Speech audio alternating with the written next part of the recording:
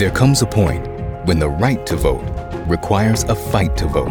MSNBC Films presents Battleground Georgia, a story that explores the ugly history of voter suppression and how Georgia is leading the charge against it. Something has to change. The old South is being replaced by the new South. Battleground Georgia, part of the Turning Point documentary series from executive producer Trevor Noah. Sunday, May 19th at 9 p.m. Eastern on MSNBC. Tonight on the ReidOut. You girls will serve the leaders and their barren wives.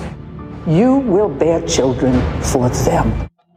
Tonight on the ReidOut, yes, American women are facing a real-life Handmaid's Tale. Overturning Roe wasn't enough for Republicans. Now some on the right are coming after in vitro fertilization, even birth control. Also tonight, as President Biden announces 500 new sanctions against Russia following the death of Alexei Navalny, Republicans are pushing even harder to abandon Ukraine.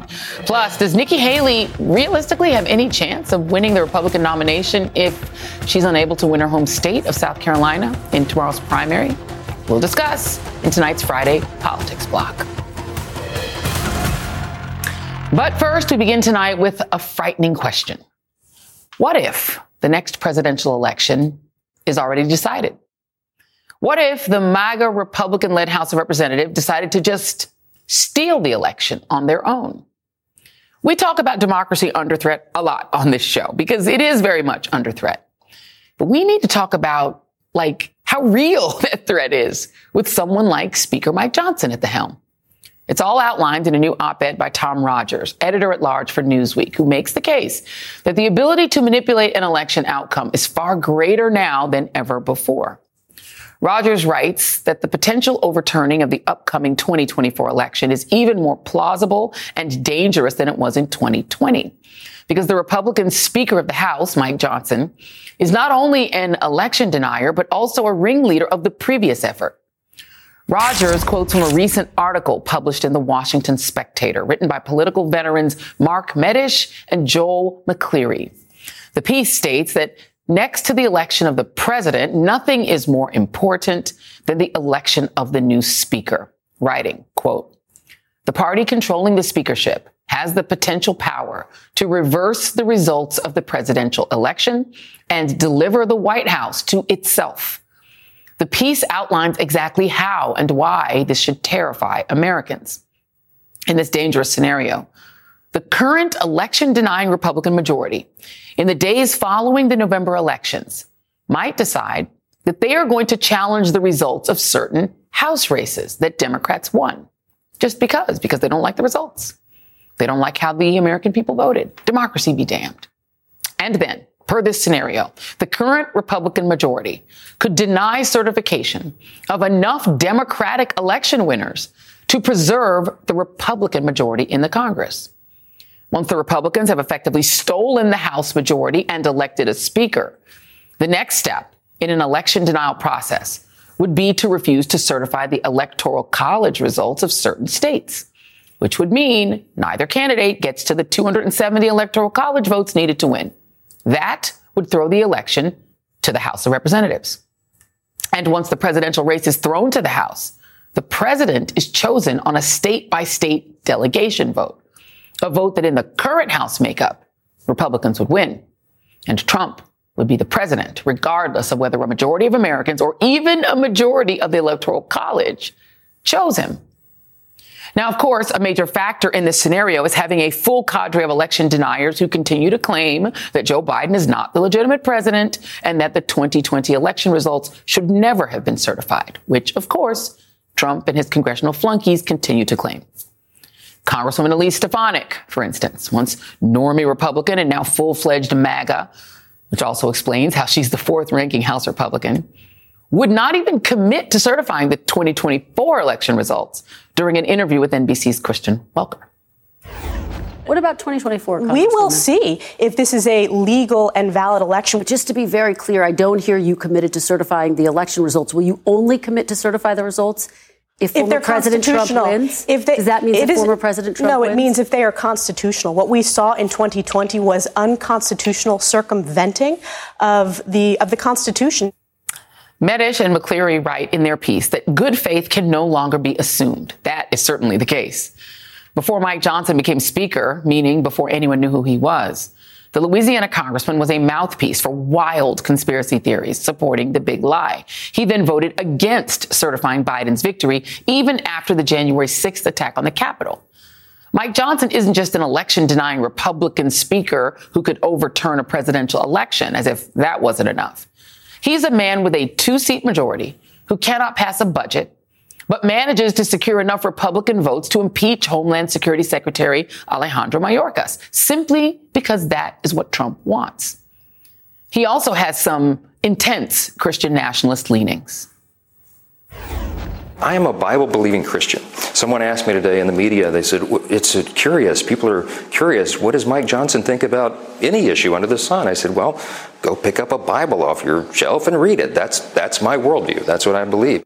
Okay, so his worldview, his views stem from his take on the Bible. Not a big deal if you're a civilian or a regular voter, but quite the problem when you're House Speaker and relying on your particular interpretation of a religious book to determine public policy rather than, the Constitution. But also, Speaker Mike, what was that part in the Bible about treating the foreigner as one of your own? Per Politico, Johnson delivered a presentation last weekend at a Republican retreat in Florida, which came off more like a sermon, according to 2 people in the room.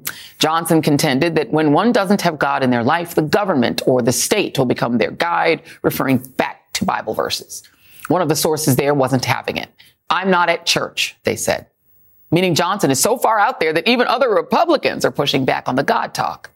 But this is why we need to be very concerned. Mike Johnson has the conviction, the motivation, and now the opportunity to steal the next election for Donald Trump. He is a far right-wing evangelical Christian who suggested his election as House Speaker was ordained literally by God, even billing himself as a modern-day Moses.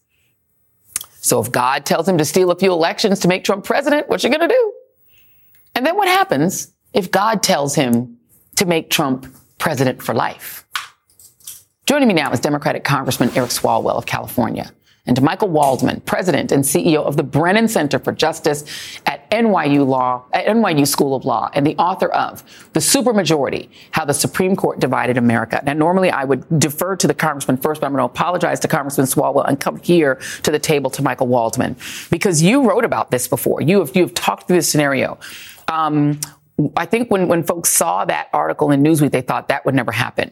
Could that happen? Well, we have learned that we need to be imaginative about what could be done, because things we never thought were possible happened in 2020 and before.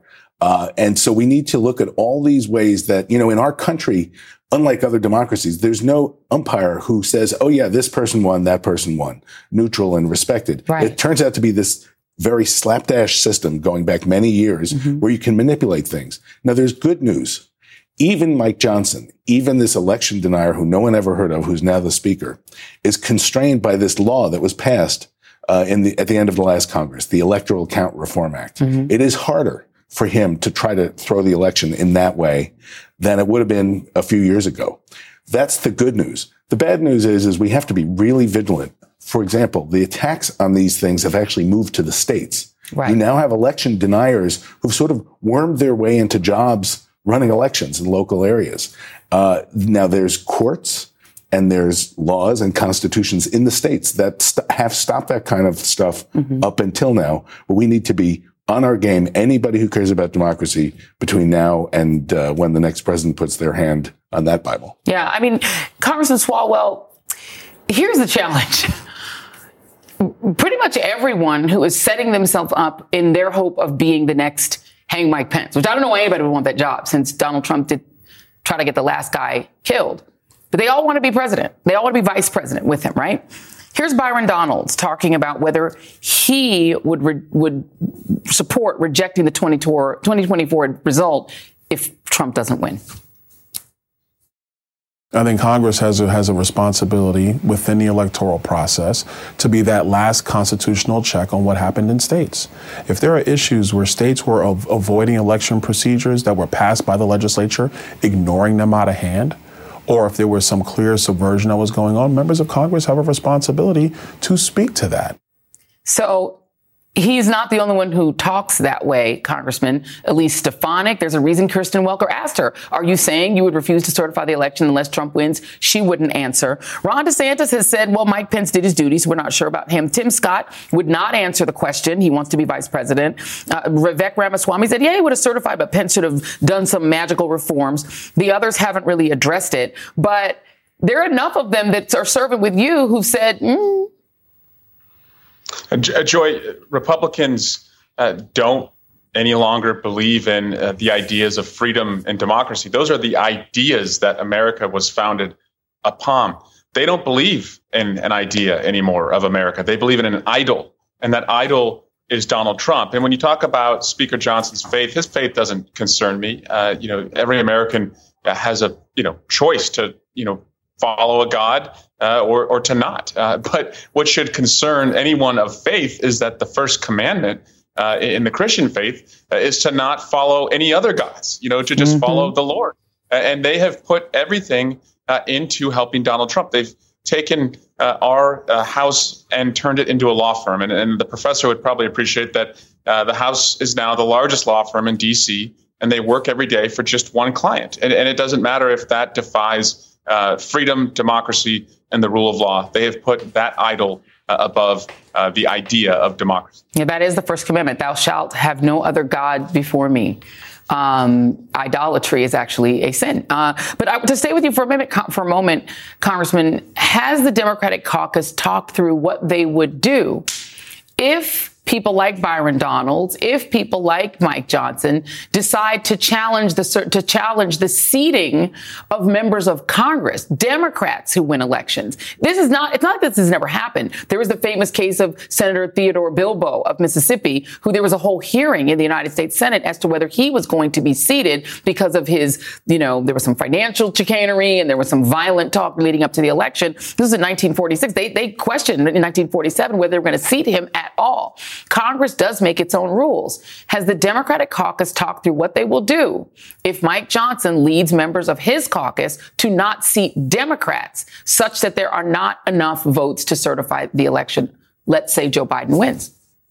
We're prepared, Joy, and under Leader Jeffries, he was at the leadership table. I was at the leadership table in 2021 as Speaker Pelosi worked with Jamie Raskin and Adam Schiff and Zoe Lofgren to prepare for the challenges that were coming. And we have, most of those members will still be in the House. So we, just as they have priors in challenging the elections, we have prior experience. But just look at 2 weeks ago when Tom Suozzi wins in a blowout election on Long Island and asks to be seated, and Leader Jeffries asked to seat Suozzi that week, as Republicans have seated their members in the past when they win that week, and they refuse to seat him. And that's because of the thin majority that they have. So we'll come back, and I hope he's seated, but they've shown that they will play fast and loose if it benefits them. And Michael Waldman, the norms are already busted.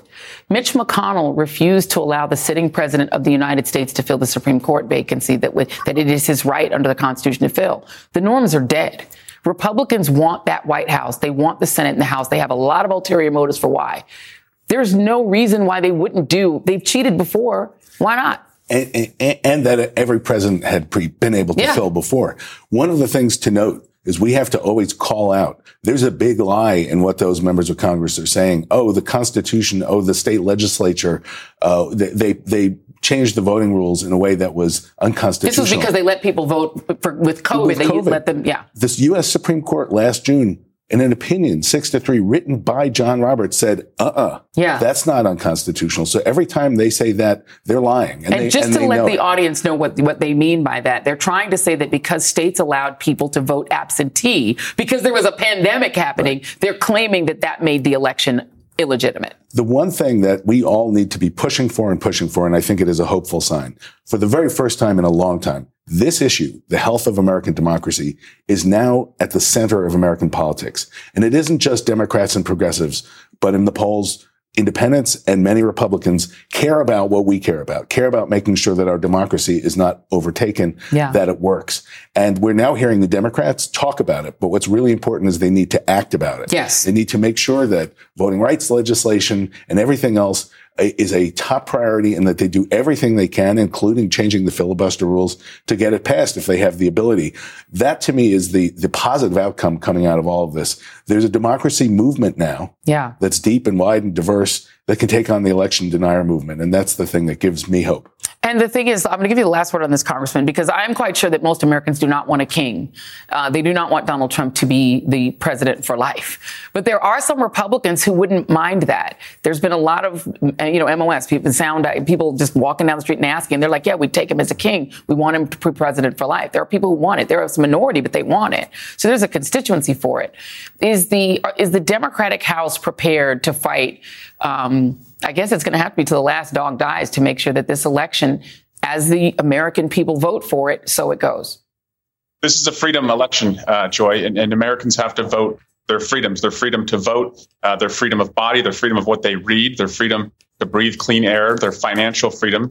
And as the professor, pointed out, that, we have seen, I would say a more aggressive posture, to defend those freedoms. And the third branch of government, where Democrats, I think, have been lousy at messaging on, we've never in the past have talked about the importance of the Supreme Court just until recently. But through people like Mark Elias and Democracy Docket, the organization he runs, we have gone to the courts, to press our case. And that's why I think in 2020, we were so successful, is that we won in every single court where Republicans challenged the results. And so that's going to be critically important as we go into November. I hope so, because I still remember Bush v. Gore.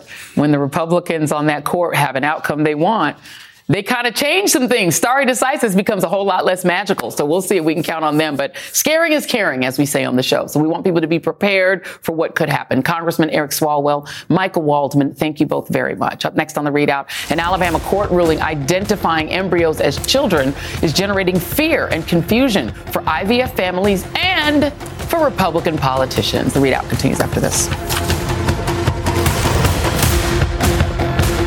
Today and every day, Planned Parenthood is committed to ensuring that everyone has the information and resources they need to make their own decisions about their bodies, including abortion care. Lawmakers who oppose abortion are attacking Planned Parenthood, which means affordable, high-quality, basic health care for more than 2 million people is at stake. The right to control our bodies and get the health care we need has been stolen from us. And now, politicians in nearly every state have introduced bills that would block people from getting the sexual and reproductive care they need. Planned Parenthood believes everyone deserves health care. It's a human right. That's why they fight every day to push for common-sense policies that protect our right to control our own bodies and against policies that interfere with decisions between patients and their doctor. Planned Parenthood needs your support now more than ever.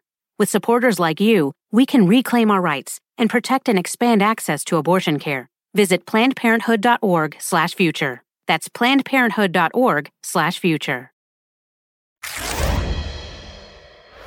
Republicans right now are struggling to get their positions straight on IVF after the Alabama Supreme Court ruled that frozen embryos should be considered children, and those who destroy them can be held liable for wrongful death. This ruling is just the latest post-Roe reality that has caused mass outrage and fear across the country. And Republicans are starting to realize that, maybe forcing women to live in a Christian nationalist Handmaid's Tale hellscape isn't particularly good for their politics. Alabama Senator Tommy Tuberville, who, let's just be honest, is maybe not the brightest senator, when asked about this yesterday, went from the ruling is good to wait, no, it's bad, to actually, I don't know how I feel, over the course of just 3 minutes. Do you have a reaction to the Alabama Supreme Court ruling on the fact that embryos are children? Yeah, I was all for it. We need to have more kids. We need to have an opportunity to do that. And I thought this was the right thing to do. But IVF is used to have more children. And right now, IVF services are paused at some of the clinics in Alabama. Aren't you concerned that this could impact people who are trying to have kids? Well, that's for another conversation. Senator, what do you say to the women right now in Alabama who no longer have access to IVF or who will not as a result of this ruling? What do you say to them? Well, that's a hard one. It really is. It's really hard. Because, again, you want people to have that opportunity. And that's what I was telling her. We need more kids. And, I'd have to look at the entire bill and how it's written. I have not seen it. But here's the thing. This is the consequence of Republicans' own actions. Republicans championed getting rid of Roe for years. They wanted this reality. They just didn't want the political consequences that come with it. So don't let them fool you when they try to back away from it, because there are far-right lawmakers at the state and federal level who want this kind of policy everywhere, not just in Alabama. Joining me now is Amanda Zarowski, lead plaintiff in the Texas abortion ban lawsuit, and Michelle Goldberg, New York Times columnist and MSNBC political analyst. I'm going to turn to my journalist friend here, Michelle, and ask if you understand who the we is and who is the entity that needs more kids. Who's the we and why do they need more kids? Well, I think that there is a great deal of concern on the right about falling birth rates among some very specific populations, right? I mean, and this is true globally. And it's interesting to kind of hear him say that in the context of talking about the end of Roe versus Wade. Right. Because but which populations? Because you're saying who's the we? Right. I think that this is obviously, he's talking about white people, although I have a feeling if you confronted him on it and he wasn't stumbling too much, he would say something like America. Okay. But they also need more kids. But then when immigrant kids come, we don't have space and we don't need more kids when it's immigrant. We're going to figure that out. Let me go to you, Amanda, because you are in this situation of IVF, using IVF really as a result of what was done to you physically by the inability to get an abortion, to have normal health care. And so this placed you in a position of needing to use IVF.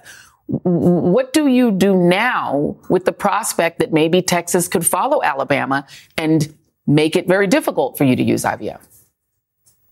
Well, you're exactly right. And the irony is not lost on me that the same people who support the bill and the laws and the bans that put my life at risk because I couldn't get an abortion when I needed one to save my life are now in the same camp of the folks who are saying that I shouldn't have the choice to use IVF and I shouldn't have the ability to make decisions over how and when I create a family. And the fear that a similar law or ruling or bill will come into effect in Texas is such, and it's so terrifying that my husband and I signed the paperwork today to get our embryos out of the state because I am so terrified of what will happen if we're under the same situation that those poor folks in Alabama are in. And so, I mean, because the idea for you in using IVF, do you consider those embryos to already be living children?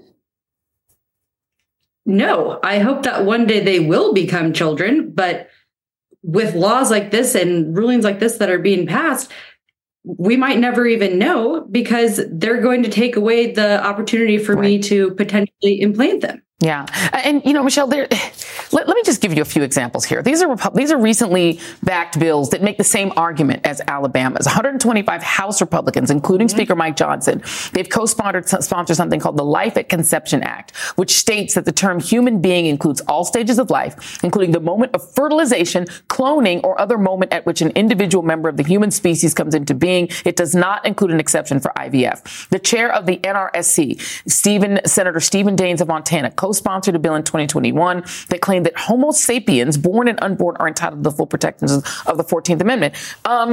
They're for it. They want to make it illegal everywhere.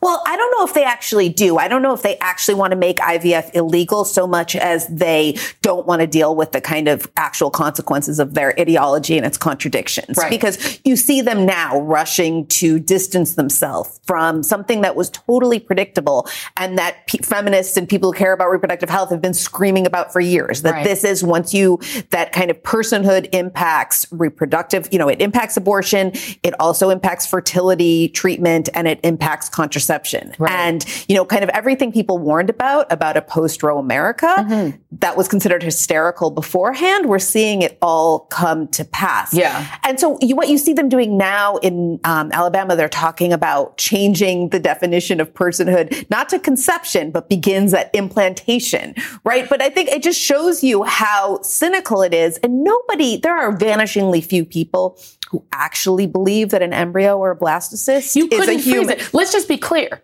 You can't take a baby and freeze it. The baby would die. Well, not just the that. The fact you can freeze it means it's not alive. I think all these people, if they're in a burning building with and they can either save one baby or 10,000 embryos, right? Correct. Nobody really believes that these two are equivalent things. I'm not sure, because there are Republicans who've talked about abortion and think that pregnancy happens in the stomach where a baby would be digested. And they've legitimately said in the stomach. They don't seem to understand the human body. Well, and you can see with Tommy Tuberville, right, that he has really not thought about this. I would assume that he knows in the abstract how babies are made, but the actual details of it, and which is just what's so astonishing is that has not stopped them in the slightest from passing these sweeping laws with such profound consequences for people's lives and health. I'm going to give you the last word on this, Amanda. Among women in Texas, at what point does this become a voting issue? Because we have been seeing in conservative states like Texas and Alabama, there not be a reaction to vote out people like the Tommy Tubervilles and these elected officials who are condemning women to health challenges, to maybe losing their lives. At what point is there going to be a reaction electorally, in your view? It absolutely is already a voting issue. And something that I think a lot of people don't know is it's not just our senators and our local elected officials. It's also our Supreme Court justices in Texas. And had we had a very similar suit in Texas, if and when we do have a very similar suit in Texas, I think we would have almost an identical ruling. And our Supreme Court is elected. And as a matter of fact, 3 of them are up for re-election this year. And so it already is a voting issue. And I hope people realize that, because this is an issue that wins elections. We know that. And we need people to come out and we need people to vote on this. Vote specifically on this, right? Elections matter. A lot of these states have elected Supreme Courts, y'all.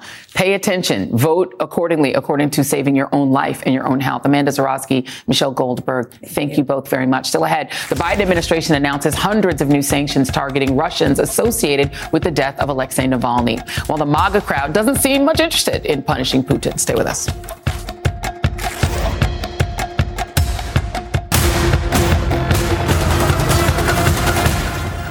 This morning, the United States dropped more than 500 new sanctions on Russia, the largest single tranche of sanctions since their invasion of Ukraine on February 24th, 2022. The sanctions targeted Russia's payment system, financial institutions, and its military-industrial base, sanctions evasion, future energy production, and other areas. These sanctions come at the same time as the announcement of a series of new arrests and indictments by the Justice Department targeting Russian businessmen who helped Russia evade sanctions. The DOJ has seized more than $700 million in assets and have been able to send $5 million of that to Europe in support of Ukraine's defense that is currently stalled in the United States Congress because the MAGA party has refused to do anything to fight Putin's invasion of a free country. Today, Senate Majority Leader Chuck Schumer and 4 other Senate Democrats were in Ukraine meeting with President Zelensky to reassure Ukrainians of continued U.S. support. Meanwhile, Republicans are busy celebrating autocracy, insurrectionists, and sexual assaulters. What they aren't doing is slamming Russia. I really could care less about Russia. I really could care less about Putin. I honestly am not interested in that discussion. We're the one that forced this war because we kept forcing NATO on Ukraine. I hadn't voted for any money to go to Ukraine because I know they can't win. They don't, you hate that they've had 300,000 or 400,000 people killed, so Russians also. You hate that we supported this. We shouldn't have any foreign aid to any other country without corresponding cuts to our own bloated federal budget. While Republicans may not care about Russia, maybe they should, given that a number of American citizens are currently detained there under false pretenses. The latest being ballerina Ksenia Karelina, who is a dual Russian-American citizen and was arrested for treason because she gave a small donation in support of Ukraine. They are alive. Alexei Navalny is not as lucky. His mother was finally granted access to her son's body, but she is being threatened by Russian officials. They are demanding that she agree to a secret funeral before they release his body. Her punishment, if she does not agree, that they will simply let her son's body rot. Joining me now is Masha Gessen, staff writer for The New Yorker. Masha, it is good to see you. Thank you for being here. Let's start where I ended. This attempt to force a secret burial of Alexei Navalny. It's obvious why. They wouldn't want his burial funeral to become a cause celeb. But what do you make of that demand of his mom? Presumably, there are two things going on. One is they are genuinely afraid of protest. And I think that wherever there was a public funeral of Alexei Navalny, even if it were to happen in the far north, I think there would be a huge outpouring of people's grief and protest, which is something that Putin is irrationally afraid of. And I say irrationally because it doesn't threaten his power, but he believes that it does. And I think the other thing that is extremely likely is that they don't want the family to have access to the body because the body still has traces of whatever they used to kill him.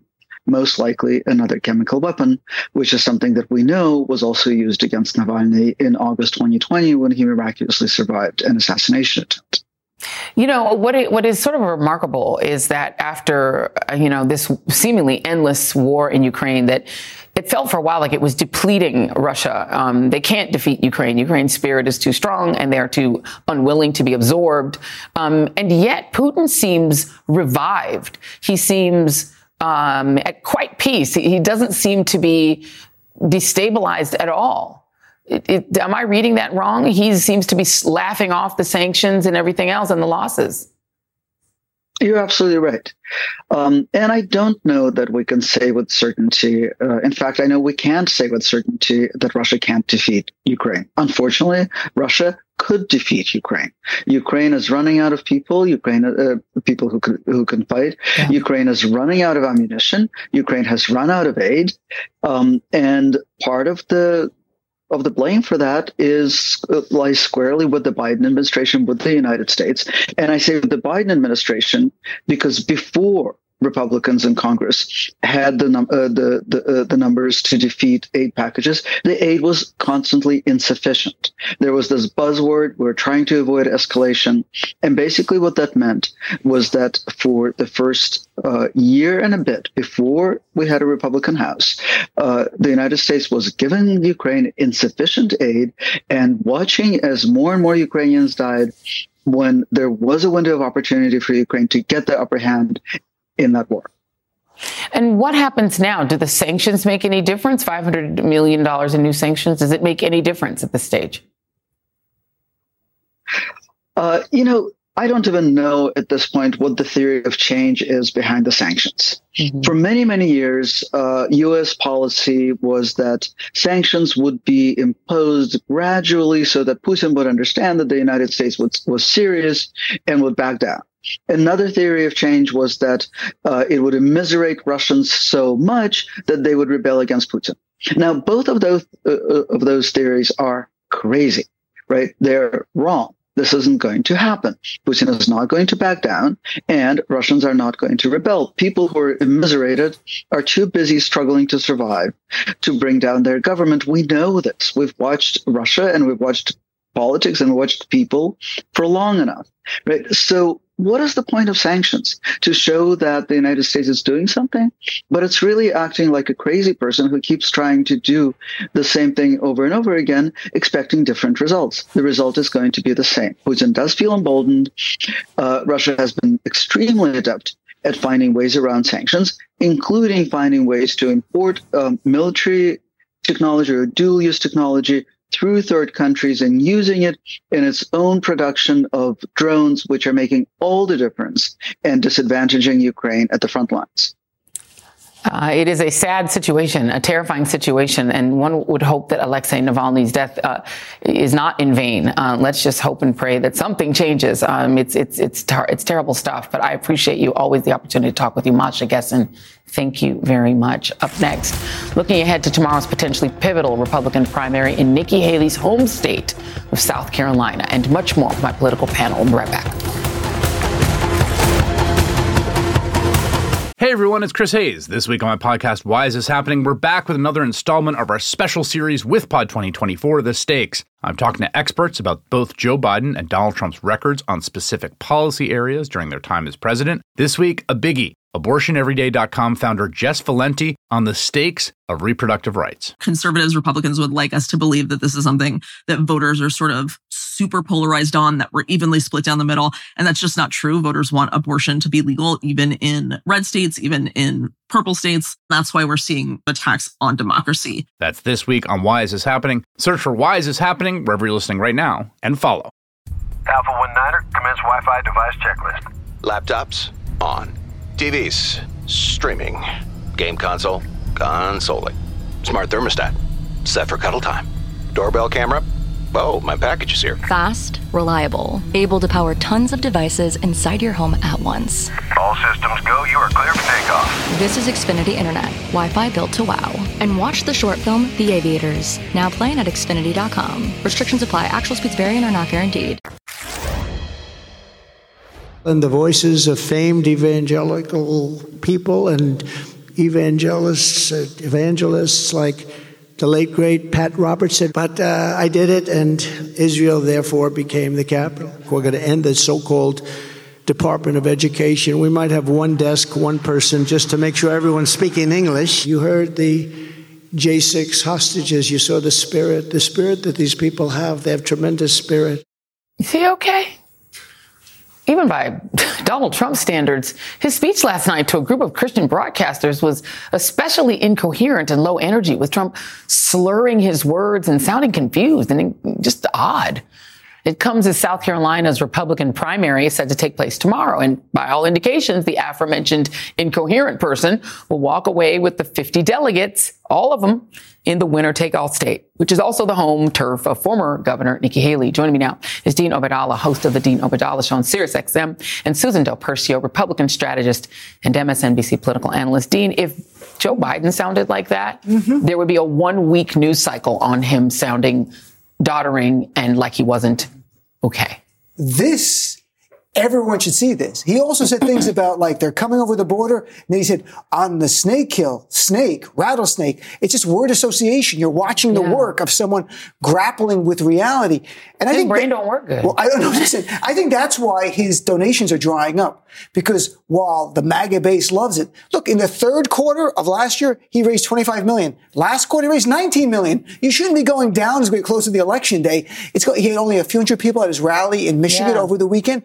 He's losing it. He's not as strong as he was mentally, physically, or even politically. All the polling tells us it's closer than it is. I think Donald Trump's in big trouble. I mean, and yet he's going to walk away with it in South Carolina. Why? Because he's been invested with, he has worked the grassroots of the Republican Party since he was elected president. Before he was even sworn in, he met with state party leadership. He flew him down to, Mar-a-Lago. Wined and dined him. And guess what? Those folks put only MAGA people in their state parties. So that's what's been developing, and that's how come things don't get done. Because if you don't have the grassroots behind you, you can't come up from behind. Let me ask you this, because I experienced this when I covered the flag coming down in South Carolina. The good old boys in South Carolina really never liked Nikki Haley, did they? Like, they've got issues with her, right? Well, she beat them. Yeah. So she's got some issues with the good old boys that didn't like her anyway. If you really want to understand South Carolina, you have to look at Lindsey Graham. If you remember early on, Lindsey Graham was not a fan of Trump. But when he started seeing his primary numbers tanking is when everything turned around. And guess what? His primary numbers, he went from down 20 to up 20. Let's talk about on the other side, Biden. Because Biden, if Trump has a problem with his brain not maybe working so good, Biden's got a problem in Michigan. Let me show you the great Yasmin Vesuvian, our wonderful reporter. She did a roundtable with young voters, which I found really fascinating. Here's the first part of it. And this is raise your hand if you voted for Biden. Take a look. Raise of hands. Who voted for Joe Biden? And who is voting uncommitted in the primary? Who's undecided in the general election? Let me play one more clip. It got even more bit problematic. Here they are talking about Biden's path forward. Here's 2 voters. Is there a pathway forward for you with Biden? Oh, absolutely not. You cannot keep killing people with our money and just keep thinking that, we are stupid enough to elect you again, because we'll fall in line. We'll forget. How can Like, this is an insult to me as a voter. For you, Biden has a pathway forward. Biden has a pathway forward. It's not. And what does saying that look like? That is him calling for a permanent and immediate ceasefire. The straightforward, simple answer for the Biden administration is push for a ceasefire, stop aiding Israel in their war crimes, and I guarantee you there are enough people who would be willing to deal with it and vote for the man. Michigan comes up next week primary. How problematic is Michigan for Biden? I think we're going to find out Tuesday how many people vote uncommitted, the way that Rashida Tlaib, the congresswoman from there, wants people to. I hope people do send a message to Biden that, and what you hear in that interview, and many when I speak to young Muslim Americans, the word betrayal. Betrayal is a strong emotion. And what they mean by that is we worked to elect you. We knocked on doors. We made calls for you. And now you turn your back on us when we're watching not a political issue, but a human issue. People in our family, people we know are getting killed in Gaza with our armaments. Senator Chris Van Hollen on the floor of the Senate said it's textbook war crimes. Senator Bernie Sanders says we are complicit. And Biden will not criticize Netanyahu, will not put any conditions on military aid, despite we're seeing a grotesque loss of life. 10 times more children have died in Gaza in 3 months than in the Ukraine in 2 years. Yeah. That's not because Putin doesn't have the military armament to slaughter more children. Even the barbaric Putin hasn't done what Netanyahu's done in Gaza. So this is a very personal issue. Yeah. And there is a path to that one young man to the right. Yeah. There's a chance. And there's been a change in rhetoric, definitely from the White House. Sure. Do people feel like it's enough to change the rhetoric or to condemn the settlements and that kind of thing? I don't think it is when you see what's going on in Gaza. Once we get to a ceasefire, if you rebuild Gaza, really champion a Palestinian state and equality for Palestinians, maybe... He almost needs to solve the Middle East, the most intractable Middle East peace problem in the world and get a Palestinian state in order to get back in good graces. Let's talk really quickly about Wayne LaPierre. Big settlement today. Another win for Letitia James. He's been found that he diverted millions of dollars away from the NRA to live luxuriously. Does it have an impact? Because... does it change his power? Well, what happens is it changes the power and influence of the NRA because they basically, politicians bow to them on the right. Yeah. So the question is A, can they still raise money? Can they operate as an organization? Why would you give him money? He's just going to go on trips like why would you give Clarence Donald Thomas Trump money if he's just going to spend it on legal fees? They're all Clarence Thomas. Dean and Susan are going to stick around because up next we're going to play our favorite game. You know what it is? Who Won the Week is next.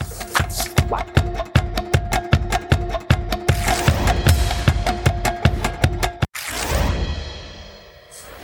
Well, folks, we made it to the end of another week, thank God, which means it's time to play our favorite game. I ask Who Won the Week. Back with me are Dean Overdalla and Susan Del Percio. Susan Del Percio, ladies first. Who won the week? Wisconsinites. Ooh. And they won it because Governor Evers was able to sign new maps into law. Yes, that's right. For the legislative district. And he wasn't greedy like the Republicans were. Right. Greedy. There were fair lines. Democracy won in Wisconsin. That's a good choice. Dean Overdalla, Who Won the Week? I would pick you because your book was number one on the New York Times bestseller list. Medgar and Murley, get it now. But I'm going to go with someone who could win it every week, Beyonce.